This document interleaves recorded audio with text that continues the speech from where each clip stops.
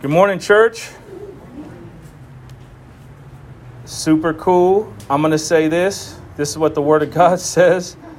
Man may make plans, right? We make our plans, but God's purposes will prevail. We may roll the dice, but God determines where those dice are going to land. And so we can come in here with all these ideas of what we're going to do and how it's going to look. And the Lord's going to do what he's going to do. He's going to allow circumstances to come up because his perfect will be done. And like Michelle said, obviously we're lifting up Isaiah in prayer, and we want to, Lord willing, hear a favorable report that he's well physically, that he's not too banged up. And, the Lord's going to provide whether that car is totaled. He'll hook him up with a new one or however it works out. Lord knows he needs to get where he needs to get to. And he's a working man, and he's trying to do what he's got to do to honor the Lord. So praise God that it's not worse, right? It could have been a whole lot worse. It could have been in a 3-car wreck and, someone's ended up in the hospital, and, it's not that bad. So praise God for that. And even with the whole acapella, you know what? It's real. Hey, baby. You know what? Because and I'm not saying anything bad against instruments. I really enjoy instruments. I enjoy when we had the cajon going and the guitar and all that. But when you do a cappella, you can't hide.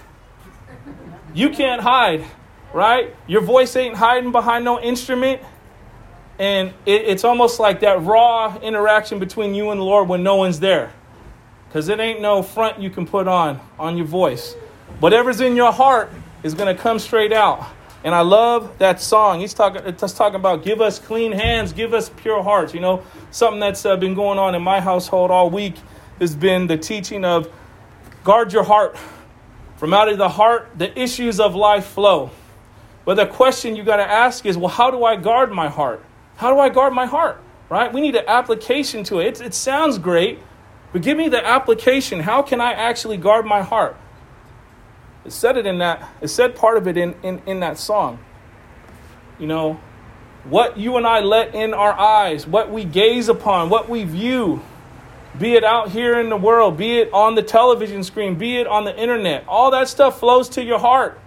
So if you're in here this morning and your heart's messed up, dare I say, we need to check and keep in check what we're allowing in our eyes. Not only our eyes, but our ears. What are you and I listening to on a daily basis? What kind of conversations are we engaging in? Are we at work doing the water cooler talk and gentlemen and women are talking crudely and rudely and talking vulgar about certain things, and you allow yourself to get sucked into that? But you're like, really, I don't live like that, but I don't want to seem like the odd man or the odd woman out, so I'm going to just go ahead and be quiet and just be like okay with it. Again, what we allow into our ears goes straight to our hearts. We know already our hearts are deceitfully wicked, so it's kind of like extra, the eyes and the ears. But when we have an understanding of who Jesus Christ is and who we are with him, who we are apart from him, then, we get a better sense of, I want to guard my heart. I don't want to just let any old thing infiltrate and just come on in and me just be okay with it. We were talking yesterday morning, the leadership, the men we met at Pete's Coffee, we just chopped it up for a little bit. It was the first time we had met in person in months. And, it got brought up about a line of demarcation. A line of demarcation has to be drawn. That's what the Bible to me really is. That's what it signifies. It's God's holy standard of living, right? Right principles. What is the acronym? Basic instructions before leaving earth. There has to be a definitive line that you and I are refusing to cross for the sake of disobeying God, for the sake of not bringing grief upon his heart because of our foul choices. It's interesting. The whole idea behind repentance, it's not even about, I feel bad about my sin or woe is me. It's about, man, I've offended the God of all creation and I've grieved his heart, right? As we grow in our Christian walk, we should become more aware of these things, and it should grieve us when we find ourselves stepping out of line of God's will and like, man, Lord, I don't want to do that, right? I don't want to grieve the Holy Spirit who loves me and comforts me and does all he can to try to make me see the truth so I can have victory in all things, despite how difficult it may be. Hence, our brother Isaiah, nice car, a big old engine, it's wrecked, it's wrecked. But I believe in his heart, he's like, Lord, how can I honor you in this? Lord, you know what's going on in my life, and Lord, see me through this. I'm going to share this real quick because I think it's interesting. It's been a busy week, but I got some encouragement at my work this week. There's a gentleman that I work with. His name's Eric. He's a younger guy, probably in his mid to early 20s, and when you meet certain people and you can't put your finger on it, but it's something about them peculiar. Especially for a young person, for this young man to speak the way he speaks, very respectfully. And, for me, 90% of people, when I first meet them, they bumble my name. There's people I know I've been knowing all my life, they still bumble my name. They either don't say it right or they don't spell it right. This young man, he got my name right the first time I told him. And, to speed the story up, he had asked, some time ago, I don't know how it happened, but he was like, do you make beats?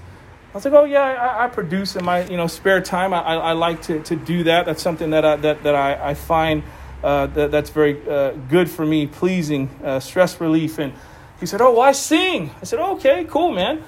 And he's like, well, maybe sometime on your lunch, man, I could listen to some of your music. I said, all right, whatever. That's cool. Last week, he came up to me. I was on my lunch. He said, oh, yeah, you think I could hear something? I said, sure. I said, just so you know, I said, I make music for the Lord, though, now. I make Christian, music, and I sample different pastors I like hearing, and there's little messages in the instrumentals, because I don't rap no more. I'm not doing that. And he's like, oh, that's cool, man. I'm saved. I'll speed it up some more, because I don't want to bore you with all the details. But I found it very interesting that this young man, not knowing me from anybody, as we got into our conversation, he said, you know what, my dad died in February. And he said, I was walking so hard with the Lord. I was on fire from the Lord. I was, this and that. And my dad died. And he said, I found myself going back and I'm smoking weed and this and that. He said, I found myself in the park the other day. And he said, I was just, praying. I was just talking to God. I said, Lord, forgive me of my sin. And it struck me as, you know what? This is a genuine follower of Christ. This is a genuine believer. Because the reality is, it's hard for us to be real with God. It's okay. It's okay if the baby's crying. It's not a big deal.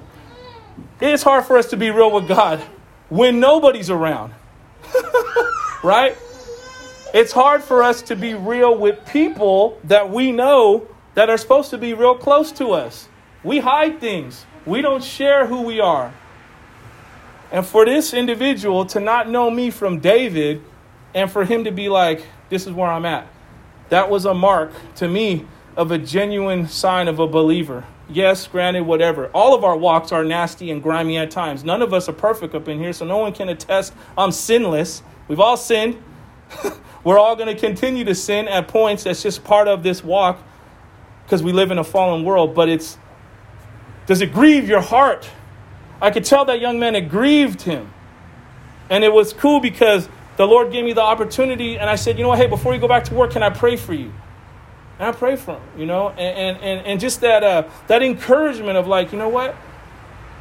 There's believers out there. There's people that are hungry for the Lord. There's people that may not be where they think they should be in Christ, or maybe they don't know him at all. But are we willing to stick our necks out and say, hey, I am a believer and I trust in Jesus Christ? Or again, are we those that shy away and we don't want nobody to know? Or we just want to be Christians in this little building where it's nice and comfortable because everybody believes the same as we? Or can we be willing to engage with those who we don't know?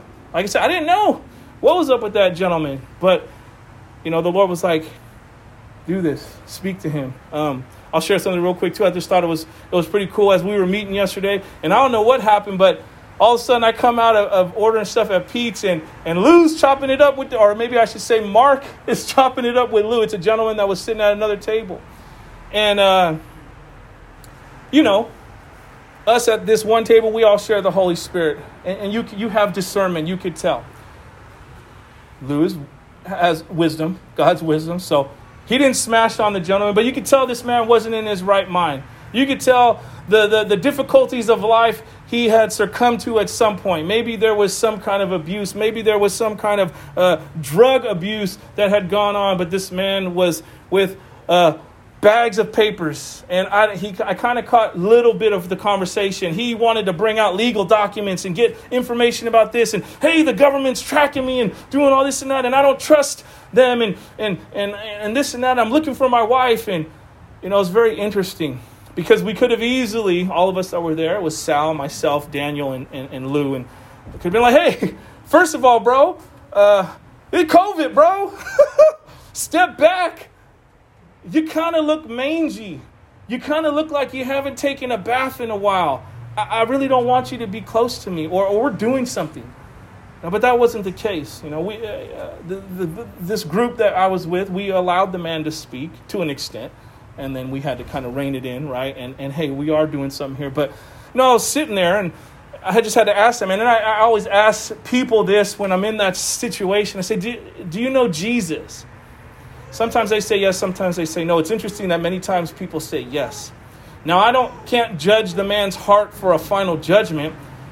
So I don't know. I don't know if his genuine with his response or if it was a demon possession, because the demons know Jesus too, right? We need to understand that the demons know Jesus too. But the Lord was like, offer this man prayer, pray for him. And so I offered him prayer and prayed for him, and just thought it was cool that he went on with his old thing and kind of left us talking about he was going to go. Where was he going to go? Italy? He was going to go to Italy or Ireland because, out here it was not working for him. And, we pray for the man, but it was a small microcosmic picture of, in this little armpit of a city called Milpitas, there are many people that are hurting that need help. Amen. Extreme help. We've seen another homeless lady that looked like she had been homeless for a long period of time. We didn't talk with her because just the way circumstances were, it didn't allow it. But you see it all around. And even the people that were cleanly dressed. The lady walking a beagle. Beagle came up to us, was sniffing Daniel, trying to get my cookie. I don't know. That woman, though she looks the part, though she looked put together, though the dog looked cute, I don't know if that woman is saved, right? And so that's kind of the approach we need to take when we engage with people on a daily basis. Because I just want to share that because the Lord provides opportunities. Amen? He provides opportunities every day. The question is, are we ready? Are we willing to engage with humanity? Or are we, as Lou was speaking yesterday, hey, you know what? I don't want to say the powers that be. Maybe it is powers that be. Media, I'll say that because that's what I know for sure. Media is just trying to scare everybody with everything. They're trying to scare you today with this storm. Granted, use God-given sense. I think you're kind of foolish if you want to go out on a boat right now, or if you want to go surf or boogie board, and there is a national weather alert. Don't do that. You're going to probably capsize. It's not going to be a good look. But we don't need to walk in fear, church. Amen. Greater who is he who lives in me than he who is in the world. That is truth. If you are a believer in Jesus Christ, if you have humbled yourself, and you're allowing the Holy Spirit to come upon you to help you walk in obedience. See, humility is such a big thing. We don't want to humble ourselves in our natural state. If we do not humble ourselves, then that promise is not for us. That promise is for those who have submitted and have submitted to that line of demarcation and have said, I will serve the King of Kings and Lord of Lords and not man. That song said, let me not lift my soul to another. What does that mean? It means exactly that. That I'm not going to praise and worship a man or a system or a culture, but I'm going to praise and worship the true and living God. And there are going to be clear markings upon my character, upon my life that can show you proof that I am serving the true and living God. And then that verse applies to you. Then you can call upon the name of Jesus Christ. And it may not happen in the way or the manner or the time in which you think it should happen, but he will come through. And that perfect love will cast out all fear. Amen. Sorry, so long-winded for that, but these are things I just felt led to share. It was a great week. It was a lot of good stuff going on. All right. We're getting into Revelation. We're finishing up, I should say, part 2 of the letter to the church of Smyrna. Not Smirnoff. Smyrna. Revelation chapter 2, verses 10 and 11. That's where we're going to be this morning. So when you can, if you are able-bodied, please stand for the reading of God's word. We'll read these 2 verses. I'll pray, and then we'll go ahead and get into our message. All right. Revelation chapter 2, verses 10 and 11. And it says, "Do not fear what you are about to suffer. Behold, the devil is about to throw some of you into prison, that you may be tested for 10 days. You will have tribulation. Be faithful unto death, and I," speaking of Jesus Christ, "will give you the crown of life." Verse 11, "He who has an ear, let him hear what the Spirit says to the churches. The one who conquers will not be hurt by the second death." Let's go ahead and pray. Father God, thank you again for just your presence, Lord, through the Holy Spirit, the person of the Holy Spirit. We need you in our midst. Without the Paraclete, we have nothing. Without the helper, who do we got? We got nothing at all. Jesus said, "I go, but I send to you a helper, someone who will live in you, dwell in you." And we will be able to have discernment. We will be able to have wisdom, vision, direction. We'll be able to rightfully divide your word. And so we call upon you now, Lord, to speak to us through your word. We don't want to hear man's insight. We want to hear, inspired by the Holy Spirit, what your word says.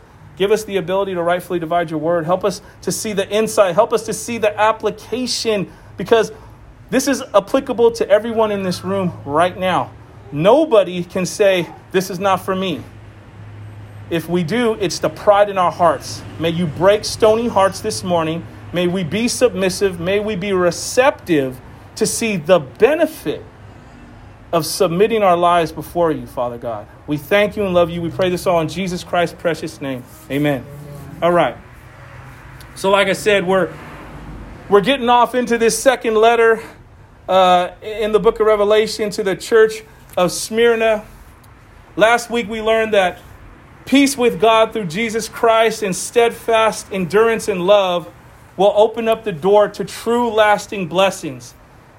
That may come sometimes in some seasons of life in a monetary form, but it has nothing at all at the heart of it to do with anything monetary. It has everything to do with joy, peace, right? The ability to have no guilt, the ability to have no shame. We all know what it is to feel shame. Jesus Christ gave his life so that you and I don't have to experience shame anymore. You can shake the shame off your back, the monkey off your back, so to speak, because of what Jesus Christ has done. But again, it has to be you being convinced personally, not what your mama said, not what your grandma said, not what wifey said, not what your grandkids said, what you say, who you say Jesus Christ is to you. You make that choice, you will see those shackles just fall off. And it's up to you to stay out of those shackles. Amen. We learned that last week. We also learned that the Jews who persecuted these Christians in the early church of Smyrna were known as the synagogues of Satan. And they were the synagogues of Satan. That's what Jesus referred to them to, because they said that they were followers of the Messiah, but they failed to see the Messiah was Jesus Christ himself. And they were hell-bent on eradicating any person who wanted to affiliate themselves with Jesus Christ. But they claimed, again, to be followers of the Messiah because they were steeped in nationalism. They were steeped in their culture being elite because they were children of Israel. But we all know, if you reach through and study through the scriptures, Jesus is always talking about the The circumcision is an inward circumcision. It's not the circumcision of a child. We know that was something that they did to separate themselves from the pagan cultures and religions of that day. But you can be outwardly looking the part, but inwardly you're like a ravenous wolf. Your heart is disgusting. Your heart's decrepit. You're not right with God. So we know it has nothing to do with this. So whenever you come in this building, as long as we are here as this Resilient Life Church, as long as the Lord is leading this church, I don't care how you come in here. You come in Birkenstocks. You come in here however you want. You come in here suited and booted in a 3-piece suit. You come in here with Fendi. I don't care. What's up with your heart, though? Is God doing that work on the inner man, the inner woman, right? He's an interior designer. He cares about that. Because, again, as I talked about from the onset, as the word, I should say, talks about, it is out of the heart that the issues of life flow. We got to get that right. We get our belief system right. And this is for parents, grandparents, pouring into your children. Set the table correctly. When they get old, they're not going to depart. I don't care if they're a prodigal now. I don't care what they're going through now. But we have to set the proper example. And the belief system is key. Again, I'm going to go back to the line of demarcation. I'm going to go back to the Bible. This has to be the ultimate authority in your life. If this book does not hold that place, you are in enmity against God, meaning you are in line to experience his wrath when that time comes. That means you are not a friend of God, but you are an enemy of God, and that shouldn't be so.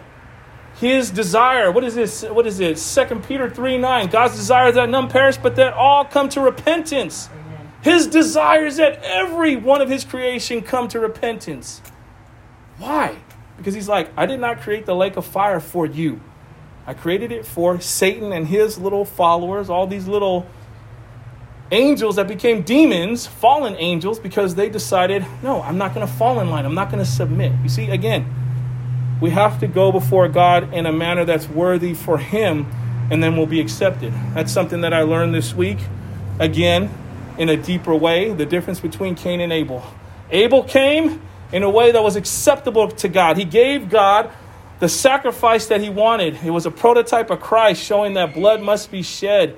It was a work that was not done of his hands, right? In the sense that this is something that needs to be done. Whereas Cain, he was a tiller of the ground, and he cultivated something and he gave it to God because in his mind he thought it should be accepted.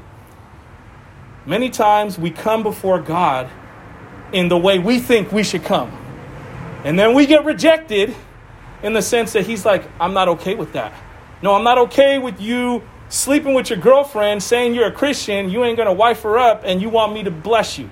I'm not going to bless you. You're cheating and lying on your taxes. You cussing and hooting and hollering and drinking and smoking and doing gallivanting all throughout the town, but then you show up on Sunday trying to teach children's ministry. I'm not going to bless that. You see, we have to come in the manner that God wants, and then we'll receive the blessing. Amen? Amen. It's not you just come however you want. And see, Cain got upset. He got frustrated. He got ticked off, and so he killed his brother. That's what happens. We get frustrated. We get rejected. We get mad. We start lashing out. You start seeing people with this hostility built up in them. You got to ask the question, where down the line did you not get right with God and you were rejected, so now you're taking it out on yourself and other people? That's what happens. That's what happens. It's so true. Today we're going to look at what actually is going to happen to this church of Smyrna and how Jesus Christ is encouraging them to be faithful unto death. The Lord reveals what the believers who remain faithful unto death will receive. He also shares what they're going to overcome. And this is a beautiful thing for us. This is the thing for us to take and hold on to, because though we are not there in our culture yet, there is going to come a time where we are going to see heavy persecution as our brothers and sisters in other places around the world. And what are we going to do then? Are we going to be able to stand on the rock of Jesus Christ and say, this line of demarcation, I don't care. You could take my life or whatever. You could fight. You could fight to the death, but it's like fight to the death knowing that you're not submitting or succumbing to the enemy, to this world system, to a society that's been handed over to Satan and worldliness and all the things that don't honor God. All right, the first main point is this. Though you and I will go through seasons of suffering in this life, we need not be afraid. I would be straight up lying to you if I told you life is just peachy keen all the time. Life is a bed of roses. The Christian life, once you give your life to Jesus, oh man, you're going to get money. You might get a private jet. You're going to be rolling in a Benzo. You're going to marry a wife that just got a size, I don't even know, is size 3 a thing? Maybe an anorexia. She never going to have a blemish. She ain't never going to have a wrinkle. Your husband just going to have, we talked about this, 8-pack abs. We was talking about that yesterday, huh? Ain't none of us got no 8-pack abs. There's body fat that just collects. You start getting older. You know, I'm 43. I may look like I'm slim with underneath this, sweatshirt, but, it don't happen like that, right? Real life sets in. The Christian is not exempt from the problems and the stresses of this life. You're going to go through things. There are going to be times where fear is going to try to set in. And it's real stuff that, it's going to make you afraid. In our human standpoint, they're fearful. When you get that call, you got stage 4 cancer, you ain't got much to live. Or, your child just got in a, car accident and they don't look like they're going to make it. Or the bank calls and it's time to repossess your home. You're late. Or the place you're renting, you know what? We got bought out, so you got 30 days and you got to move out. You got to find somewhere else to live. What? Fear can easily set in. But you see, if we are connected to Christ, we have the ability to not live in fear and not be stuck in fear. You see, because that's what Satan wants. Satan wants you and I to be stuck in fear, especially if he knows that we're saved. This is for saved people right now, what I'm about to say. He cannot do anything about your salvation, but he can try to render you to be ineffective for the kingdom of God. And one easy way one trick he uses to keep a Christian ineffective for the kingdom of God is he tries to impose fear, intimidation. If you don't know the word good and you don't know your Lord good, you're going to run around in fear all the time. You're going to run around living in fear over every little thing that goes on in your life. You need not live that way, especially if you're a Christian. If you're not saved, I get it. Yeah, you're going to be in fear. I don't know how people who aren't Christians watch the 10 o'clock news on KTVU and don't go drink some vodka after watching it, because there ain't nothing but bad stuff on there day in, day out, every day, and they start at 4. Who wants to watch that from 4 to 11 and then go throw in some Dawson's Creek, trying to keep it cool? That's not how it works. But that's how they try to play us. We need to be in the Word so we don't have to live afraid. You see, fear, the definition of fear is this: an unpleasant emotion caused by the belief that someone or something is dangerous, likely to cause pain or a threat. Notice that the definition, the unpleasant emotion, is brought about by one's belief. I said this earlier. You have to decide what you believe. It's not this 1 foot in, 1 foot out. Lord willing, we're going to get there. We're going to talk about the church of Laodicea. Lukewarm. Unless you got some issue with your stomach, nobody likes drinking lukewarm water. It better be warm or it better be cold.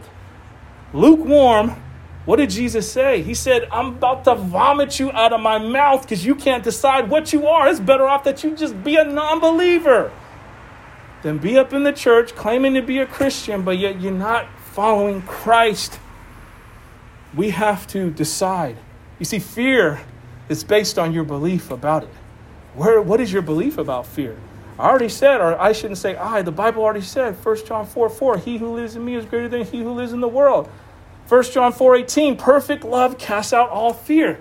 Perfect love is Jesus Christ. He casts out all fear. We've already used the analogy many times. Turn off, this. If we go in this room and it's dark, you flicker on those lights, the electricity comes on and fear, the darkness vanishes. It's the same thing with the unclean spirit. It's the same thing with fear. It has to go when the light's on the scene. When Jesus is on the scene, they have to go. They have to obey. They have to submit. It is the name of Jesus Christ. It is the person of Jesus Christ that holds all power and authority in his hand. And those feelings and those emotions have to submit. I had a situation with my daughter. Wednesday. I think it was Wednesday. And my wife, something nutty was going on with our AT&T service. And, they keep charging us. We're racking up all this data. We're like, what the heck? We're barely even using it. And so she had to go through the whole rigmarole, going to the place, called them before, then finally got on the phone another day with another specialist. And they're like, oh, well, just get unlimited data and you're good to go. We're like, the point is, I want to know why this is going on. So all this is happening. My wife's on the phone downstairs. And I need to help my daughter. My son's wilding out. She's screaming like a banshee. I don't know what's going on. It comes when she goes number 2, she don't want me changing her. She running around doing whatever not to be changed. It got to the point I just had to swoop her up, take her to the room. It was so bad, y'all. I'm not even playing. I had to say, in the name of Jesus Christ, I bind whatever unclean spirit is messing with you, messing with this child. Instantly when I said that, she stopped. Instantly when I said that, she stopped. She looked at me and she smiled. May not believe me. It's real. It happened just like that. Some unclean spirit was messing with that little baby. Could have been her flesh too, but all I know is I said, in the name of Jesus Christ, I bind you. And it went away. All that to be said is, fear has to go. When you're a true believer of Jesus Christ and you call upon the name of Jesus, it's gone. It ain't no magical formula. You don't want to get your butt whooped, be naked, trying to use Jesus Christ's name, and you ain't a follower. We know the Bible already talks about that. But I'm talking about true, real believers. It is power, absolute power in Jesus Christ, and he can help you to not live in fear. It's also, you can praise him and worship him and honor him, not because I just don't live in fear. See, we miss the point if we're just stuck on fear. It's about honoring and worship and praising him because he's worthy of it, because he has full control over all situations. This is why Jesus told the church of Smyrna not to fear what they were going to have to suffer. Jesus knows that suffering is infinite. Like the keys on a piano. You can only play so many notes. You can only play so many chords. You can do different variations, but you only can play so many. Because the notes are finite. Fear is finite. Suffering is finite. But he is not. He's infinite. You see, when we learn to take Jesus Christ at his word and trust in him, we are always going to end up victorious no matter what our current circumstances look like. Amen? Take heart in that this morning. Take solace in that. If nothing else that you get from this message, take that. That if you trust in Jesus Christ and take him at his word, no matter, you will have to go through some difficult times, but you're going to end up on top in the end. Amen? Amen. The second point is this. As believers in Jesus Christ, we are called to be faithful unto death. Notice that the text doesn't say, be perfect and never sin. Some churches teach that. Oh, you got to be immaculate. Oh, you got to come like this. Oh, you got to break off this amount of bread. We're going to hand around the plate a couple times in one service. Oh, you got to be slain in the spirit. Oh, you got to speak in tongues. Man, oh, you can't have a beard. You can only have a mustache. I've been to those churches. Trust me. Crazy. Oh, y'all, man-made rules and regulations trying to make us feel guilty and bad. No. The text doesn't say be perfect and never sin. We know that that's impossible this side of heaven to live like that. So what does Jesus mean when he commands the church of Smyrna to be faithful unto death? Well, remember the church of Ephesus? What did Jesus command them to do? Return to your first love. That's what he said. He said, return to your first love. You've left your first love. Return to me. Speaking of Jesus Christ.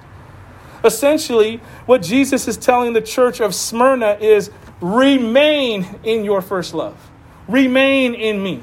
Remain faithful to me. No matter you have people trying to persecute you, throw you in jail, even trying to take your own very life, remain faithful to me. Don't fall off. Don't fall away. Remain connected to the vine. We know that, right? It's a beautiful parable.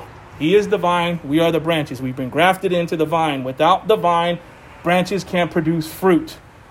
We are just the vine. That's another call to don't be thinking too highly of yourself. Not connected to Jesus Christ, you're rendered useless. That's another nugget that I'll give you that I was reminded of this week is that the call upon one's life, the gifting upon one's life are irrevocable. God has given every single one of you specific gifts and specific plans for your life. He will see those things through. What is revocable is his anointing. He can take that anointing off of your life and you're going to be rendered useless. I don't care about what God-given gifts you've been given. You may work in them, and you may have certain people who do not know the truth of who Jesus Christ is, deceived, thinking that, oh, you're moving. And some churches operate in that. Oh, they're big. Oh, they got this ministry, they got that ministry. Oh, they got the merry-go-round for the kids. And everybody thinks it's legit. Doctrine ain't right. People are operating in their own way. They're a headless church. They are not following the unction of the Holy Spirit. They're not even listening to the Holy Spirit. They're so disconnected from Jesus Christ. They have the giftings. They have the callings. The anointing's not there. So you got a church that's packed. Everybody living like hell. Everybody living like hell. Nobody honoring God. But yet, because our church is big, and I'm not knocking all big churches, I'm just saying it goes like that, because there's small churches like that too. And they think, oh, we're small and we're all legit. Same thing going on. It's a heart condition. It's a heart condition. Where is our heart with the Lord? Allow him to seek and search out your heart. That's what we're supposed to be doing when we take communion. Not just running up in there, trying to get that cracker. My son does it, trying to run up and get that cracker, trying to get that juice. It's allow the Lord to search your heart. Let him funnel through what's going on in your life. What happened this week? What do I need to repent of? What do I need to be corrected of? Then get right. And then it's like, oh, I can partake in that and not feel guilt, not feel shame. Sometimes some people don't go to the communion table that are Christians is because they haven't done business with the Lord. They haven't done the business with the Lord. The Bible talks about when we take those elements in an unworthy manner, we bring judgment upon ourselves. And I think we don't teach that enough in church, that get right before God before you do something. It's the same principle as don't bring your offering to the Lord if you got an issue with your brother or sister. Get right with those people, then bring it. Because he don't care about the money. I mean, the widow with the little mite, if she gave more than all these Pharisees dumping out everything, like Scrooge McDuck, bars of gold, he's like, I don't care about the money. It's the heart. That little old lady came with the right heart. I'm going to receive her. I'm going to receive her offering. And it's so much greater than all these men that are pompous. And I'm so spiritual and I'm so high and I know Jesus and you don't, because I have the bloodline of Israel. I'm from the line of Jacob. What does that mean if your heart's not right? What does that mean if you're not communing with God on a daily basis? It means nothing.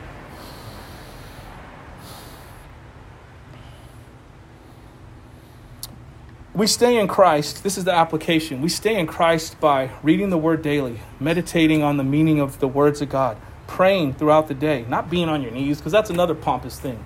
Yes, there are times for that. Just because you're on your knees does not mean you're praying to God. Prayer is hearing and speaking to God. If the word says pray without ceasing, what does that mean? I'm on my knees all day long? I can't do that. Unless I'm some kind of construction worker where I'm just making concrete, I can't do that. So it's not that. So it's clearly the communion between you and God. Fellowshipping with other believers. These are all ways of how we remain faithful and remain connected to Jesus Christ. And this one is extremely important, repenting and getting back up when we fall. You see, many times when Christians get knocked down, some of us, we just stay down. We're like, oh, man, it's too hard. It's too hard. That's what I'm not saying that's what's happening with my coworker, but that's what I was trying to impress upon him. I can't imagine the grief that you felt when your father died, but you're going to get up. You got to get up. You got to move forward. You can't hold on to that forever, because all of us are going to die one day. And what is the most important thing is, who do we say Jesus Christ is before we die? And who is he to us? That's the most important. But we get up when we fall. Instead of being like a boxer who has had enough and he's done. He throws in the towel. He does not want to go another round because he's done. We can't be like that. We need to get up off the mat.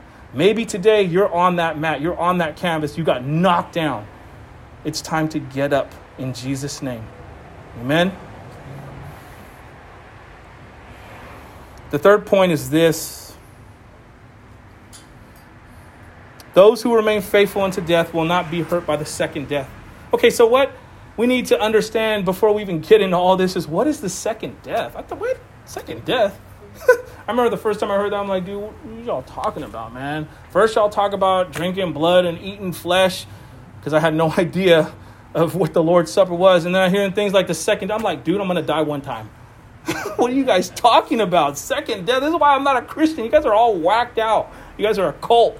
That's how I used to think, because I was spiritually blind. I had no understanding of what the word really meant. And there's many people like that today. They just do not understand. They have to be shown the truth by the unction of the Holy Spirit and by faithful Christians who will come alongside them and lovingly show them what the scriptures mean. You see, the second death is a reference to the lake of fire, where those who are separated from God forever because of their sins, that's where they're going to be. That's what the second death is. You don't want to experience a second death. There's weeping. There's gnashing of teeth. It's a Christless eternity. Right now, if you're not saved, you have the opportunity to get right with God. It ain't about raising your hand. It ain't about none of that. It's just about you and the Holy Spirit and you accepting Christ in your heart. It's a personal thing. It's something very private. It becomes public once you profess that, but it's a supernatural act that happens when you acknowledge your sin, your wickedness before God, and I can't do it without you. Please save my soul. And he does that work that only he can do. You see, this judgment was recorded in Scripture as a warning to unbelievers to seek the salvation that Jesus Christ provides. The coming judgment should also challenge us as believers to share our faith. You know, that's the whole reason why you're still alive, right? You're not alive so you can collect on your 401k and take your dream cruise to Alaska. I mean, that's just all side nuggets. But that's not the basis of why you're still here. Even if your tent's all beat up, battered, and bruised. Oh, man, I'm ailing this. I'm aching this. I can't. You know, you're alive because the Lord wants to be glorified through your life by you living a holy life before him and before man, and by sharing the truth of who Jesus Christ is to the people in your sphere of influence, so that others may have a chance to get saved like you, so that others may be able to experience salvation that you already have. And when the Lord's done with you, he's going to say, hey, come home, come rest, come have peace with me, come commune with me forever in eternity, and no more tears, no more pain, no more sorrow, no more disagreements, no more of being, let down when people don't come through and don't keep their word. There's be no more of that. You can be at peace with him forever. But while we're here, remember, folks, we are in a spiritual battle. There's spiritual warfare going on right now.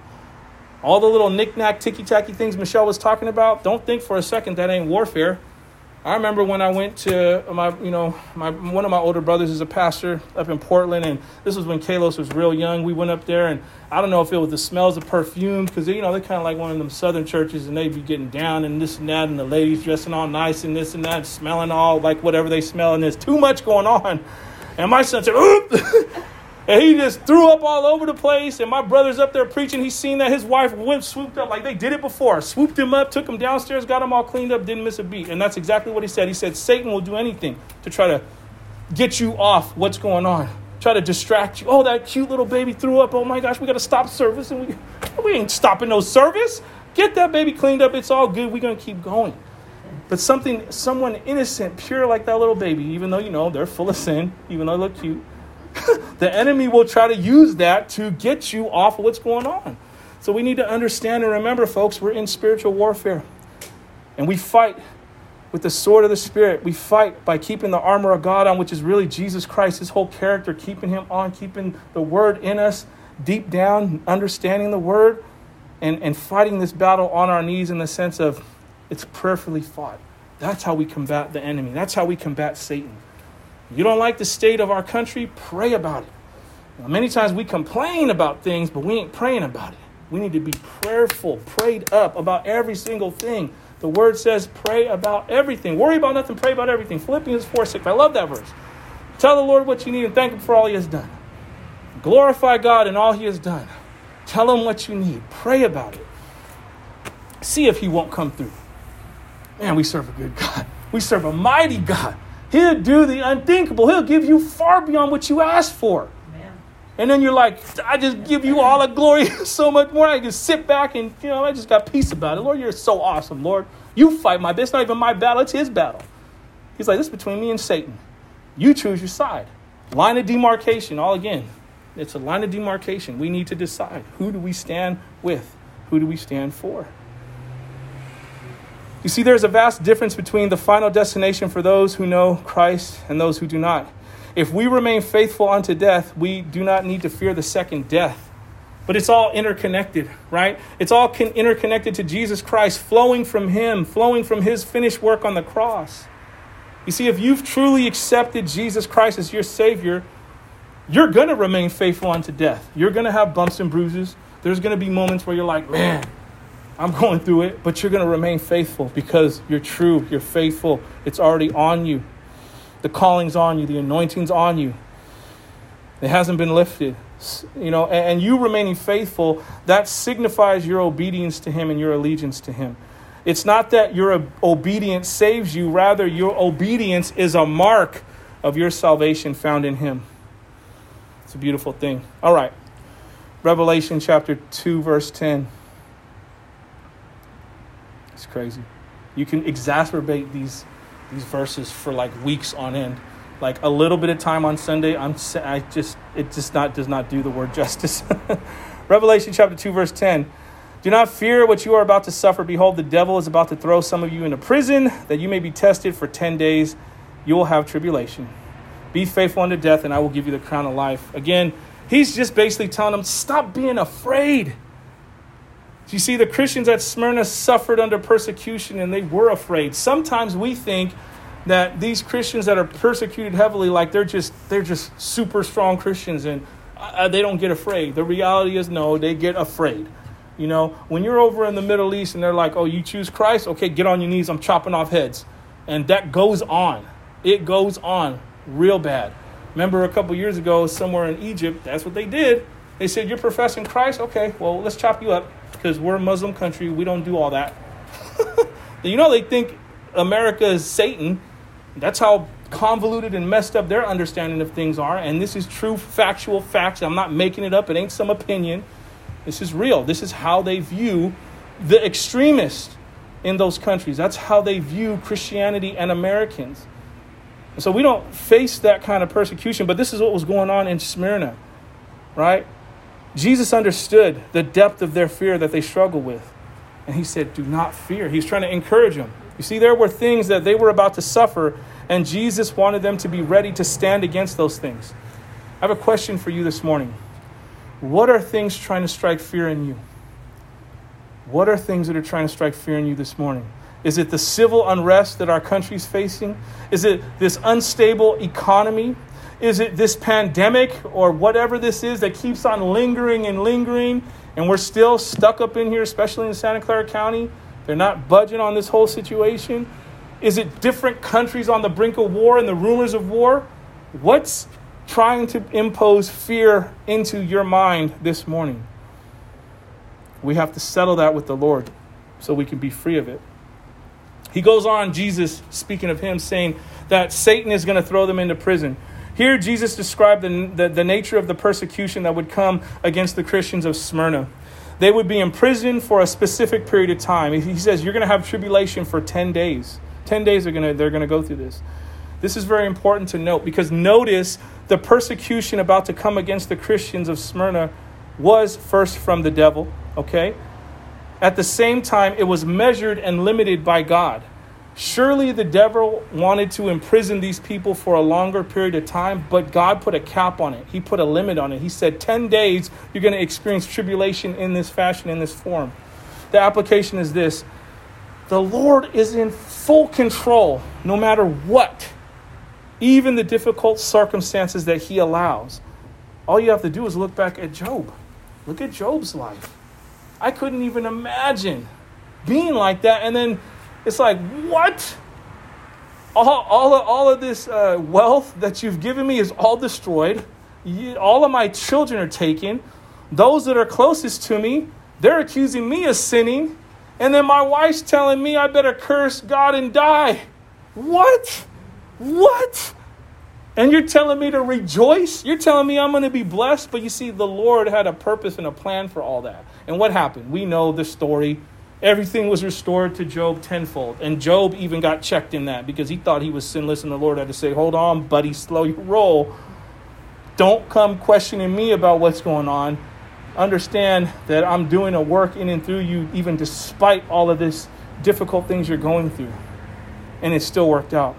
You see, it is through difficult circumstances that we are molded more into the image of Jesus Christ. It doesn't come any other way, folks. It doesn't. We don't work well when everything just goes fine.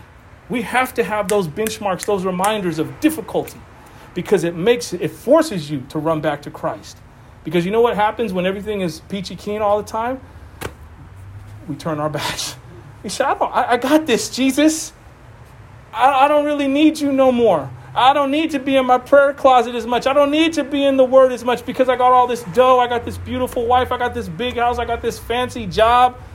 I got my family. My quiver's full. What do I need? And the Lord's like, no, I'm going to shake you up because you done forgot your first love. You thought it was you. It was never you. It was me working through you, and I'm going to get glory no matter what. So that's why we have to understand these things happen. Going through the refiner's fire is good for you. It's good for me. How else is the sludge and the grit and the grime and the yuckiness of sin going to come out of us unless the Lord allows us to go through the refiner's fire? Just like gold, right? Is purified. He's only going to take you out that fire until he finally sees his reflection in you fully. And that's going to be manifested and made, obviously, in heaven when we go to be with him. So just be sure we keep it real in this church. You're going to go through the refiner's fire for the rest of your life. It's a good thing. It's a good thing. Just learn to trust God and appreciate him walking with you through the fire. Amen. That way, you just have a better perspective about going through difficult times.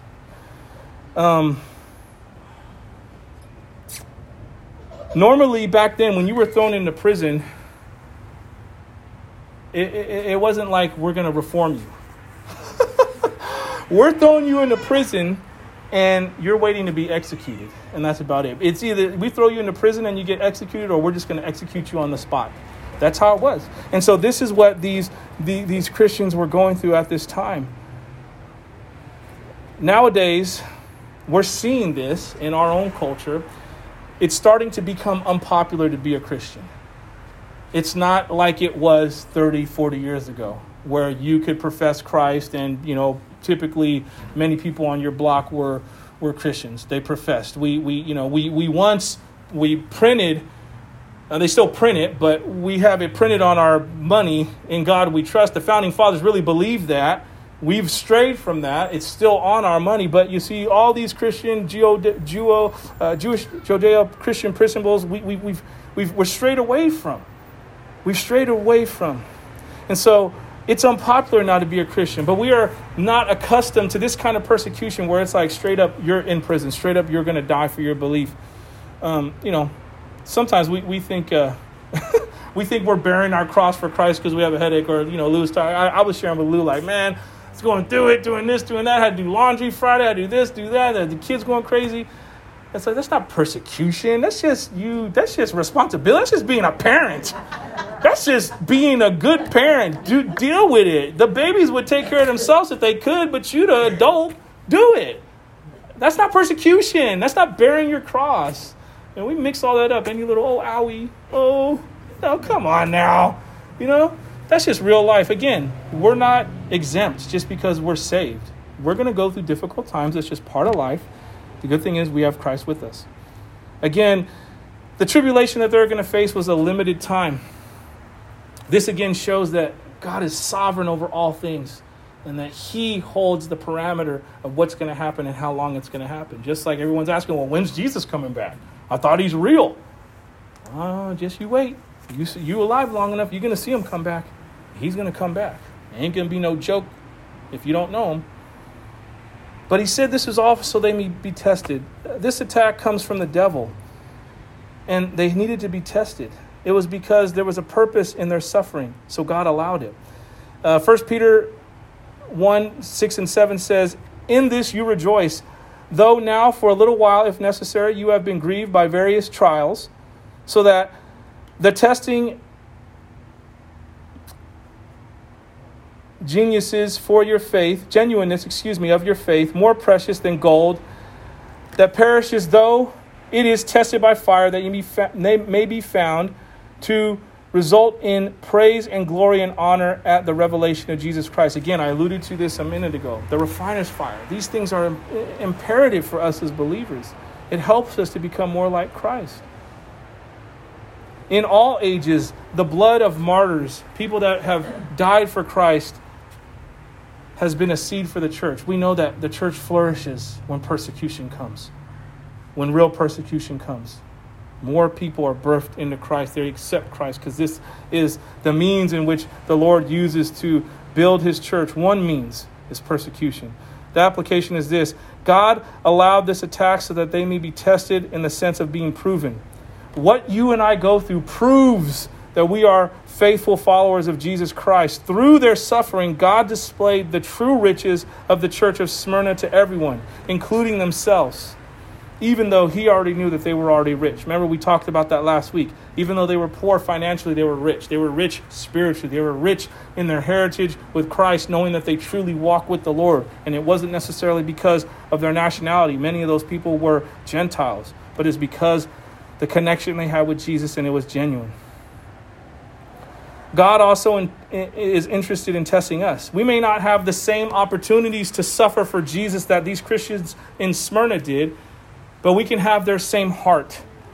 We may not be in a place to die a martyr's death, but we can all live a martyr's life. Sadly, many Christians avoid persecution of any kind. They don't want any confrontation. They just want to play it safe. They want to just be in their little bubble and be okay. And that's not the way it should be. This wasn't the case for the Christians in Smyrna. They were tested and they passed the test. James chapter 1 verse 3 says, "For you know that the testing of your faith produces steadfastness." So just trust that this testing is a part of God's process for you to be more sanctified and you become more like his son, Jesus Christ. Amen. He says, "Be faithful unto death, and I will give you the crown of life." You see, what Jesus said to this church is more important than what he didn't say, or what he didn't say is also important. He didn't give a single rebuke to this church, but he did say, you will receive this promise, a crown, an encouragement to be faithful unto death. This was a beautiful thing. They would have been associated with crowns because they knew back then when athletes would run the race, they would get the wreath, they would get the crown, right? Even in this church of Smyrna that was very anti-God and full of idolatry, many of the false gods that they worshiped, they all had crowns. They all wore crowns. So they were observant of this. They would have been aware of this. Jesus uses this description because he wants his people to understand, you will get a crown, but you will get a crown that won't wither and fade away. That little green cloak, that little flowery thing that goes on the heads of the athletes who win, it withers and dies. You buy a new Christmas tree, it's cool for a couple weeks, it withers and dies. That's why we make fake ones, so they stay so they stay nice. But you see, the crown that you're going to receive, the crown that I am going to receive, it's never going to wither, it's never going to die. It's eternal, it's forever. It's truly Christ himself. He is our crown. He is our glorified God, and he will give of himself to us by our faithfulness to him. It's a beautiful thing.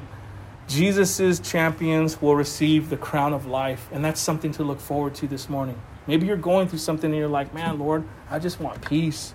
I just want to be with you. Hold on steadfast, knowing that you're going to receive that crown of life at the proper time. The people that have gone on before us, they've received their crown of life. You're going to receive your crown of life when it's your time. Amen.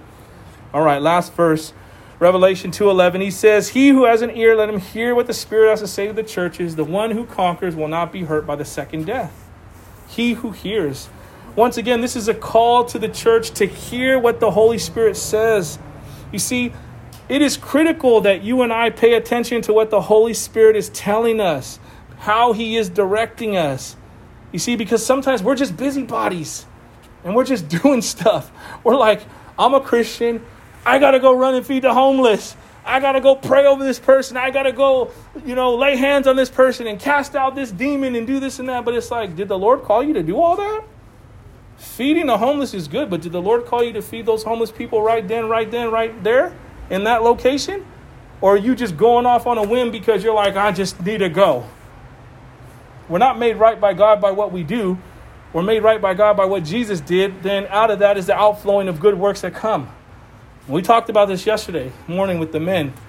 Sometimes when we go clean up people's messes, we actually hinder the work of the Holy Spirit because some of those people need to go through difficult times in order for them to go through it. They have to go through their own refiner's fire, and here you are cleaning up their butt, wiping up their mess. They're never going to learn.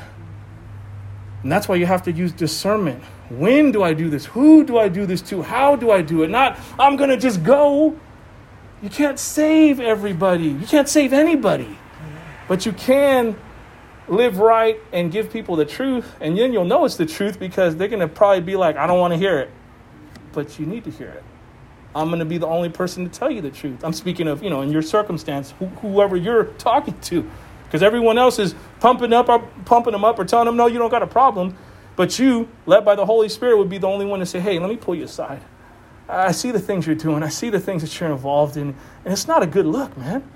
You're really messing yourself up. And you got to get right. You got to change. You got to take responsibility for your family. You got to, whatever it is, you got to do these things because you're falling off, man. And see, that's why we have to be led by the Holy Spirit. We can't just go doing works thinking that we're blessed by the Lord and we're blessing people. Sometimes we're messing people up more because, again, I talked about it. It's like I was from Boston. I talked about it. Super wicked. No, whatever. That was a corny joke. But, again, the giftings and the anointing won't leave us. The giftings and the call won't leave us, but the anointing can. We want to make sure whatever we do, we're anointed by God in all we do. Oh, man, I need the anointing of God to be a good husband to my wife, to be a good, godly example for my kids, to be a good, godly brother to my brothers in Christ, to be an under-shepherd of this church. I can't be up here speaking if I don't have the anointing. It's worthless. It's pointless. What are we doing here if we're not following the Holy Spirit? We have to. We can do all these different things for Jesus Christ, but be doing them in our own strength. And then we wonder why he's not blessing what we have done. Matthew chapter 7, verses 22 down through 23 says, on that day, many will say to me, Lord, Lord, did we not prophesy in your name and cast out demons in your name and do many mighty works in your name? And then will I declare to them, I never knew you. Depart from me, you workers of lawlessness. That's so sad. I'm not excited to share that. That grieves my heart. That makes me question, Lord, what am I doing? That's what that should do. What are we doing? Are we not questioning, Lord, am I doing the right thing? Am I really following you? This is serious business, church. We have to be super set on, I need to be led by the Holy Spirit. Because then you're going to be free. You're not going to have guilt. You're not going to have shame. You're going to have joy and peace knowing that what you're doing is exactly what you're supposed to be doing. And can't nobody get you off that. I don't care what they say. You're like, no, I heard from the Lord. This is what I'm doing. I've learned that a long time ago. Can't please everybody. There's things that have to be done. And you have to have that personal conviction. Not being prideful, because that's a whole other thing. People are like, oh, we're doing this. It's like, dude, you just leading the church the way you want to lead it because you think that's what you're supposed to do. But other people, 2 or more witnesses telling you, hey, right? Nobody wants to comply. If I'm ever like that, you got to pull me aside so we can get it right because that's not the way that this church is supposed to operate. All right, lastly, I'm going to share this little story. Daniel's not here. He's remote, but I'm sure he knows about Polycarp. If I'm saying his name correctly. He was the pastor at the church of Smyrna.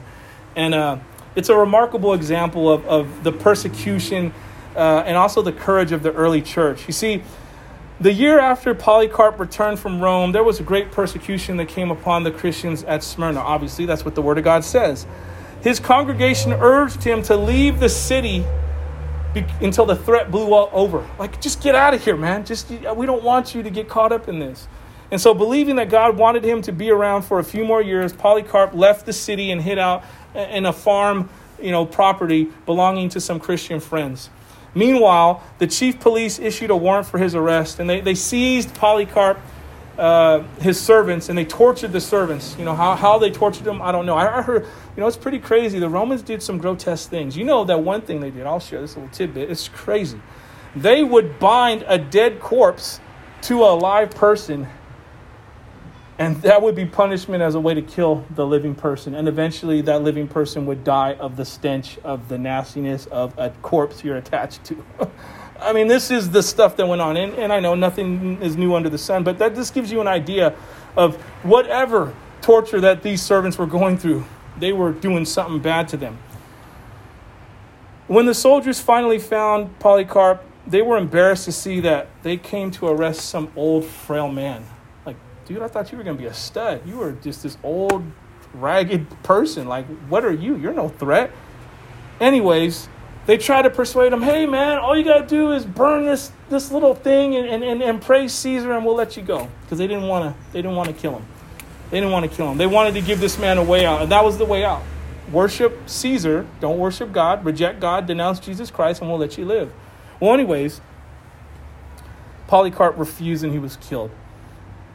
The moral of this story is, no matter what persecution we will face in this life as followers of Jesus Christ, if we remain faithful to the end, we will not be hurt by the second death.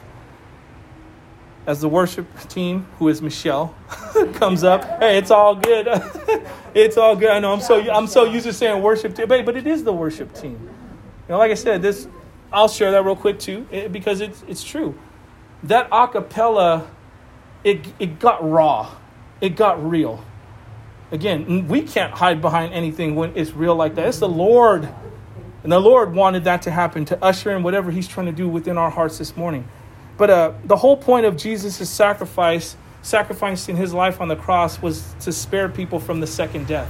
We know this verse, John 3:16. For God so loved the world that he gave his only begotten Son, that whoever believes in him shall not perish, but have eternal life. That could never get old and crusty to us. If that gets old and crusty, it's our hearts that are old and crusty. That is so real and vibrant and alive. That's the whole point. Today, if we are saved, may we remain faithful unto the end, so that we may not only be spared from the second death, but so that we also may be used to alert others and bring others along as well, so that they may be blessed and receive true salvation in Jesus Christ. Amen? Amen. Let's pray.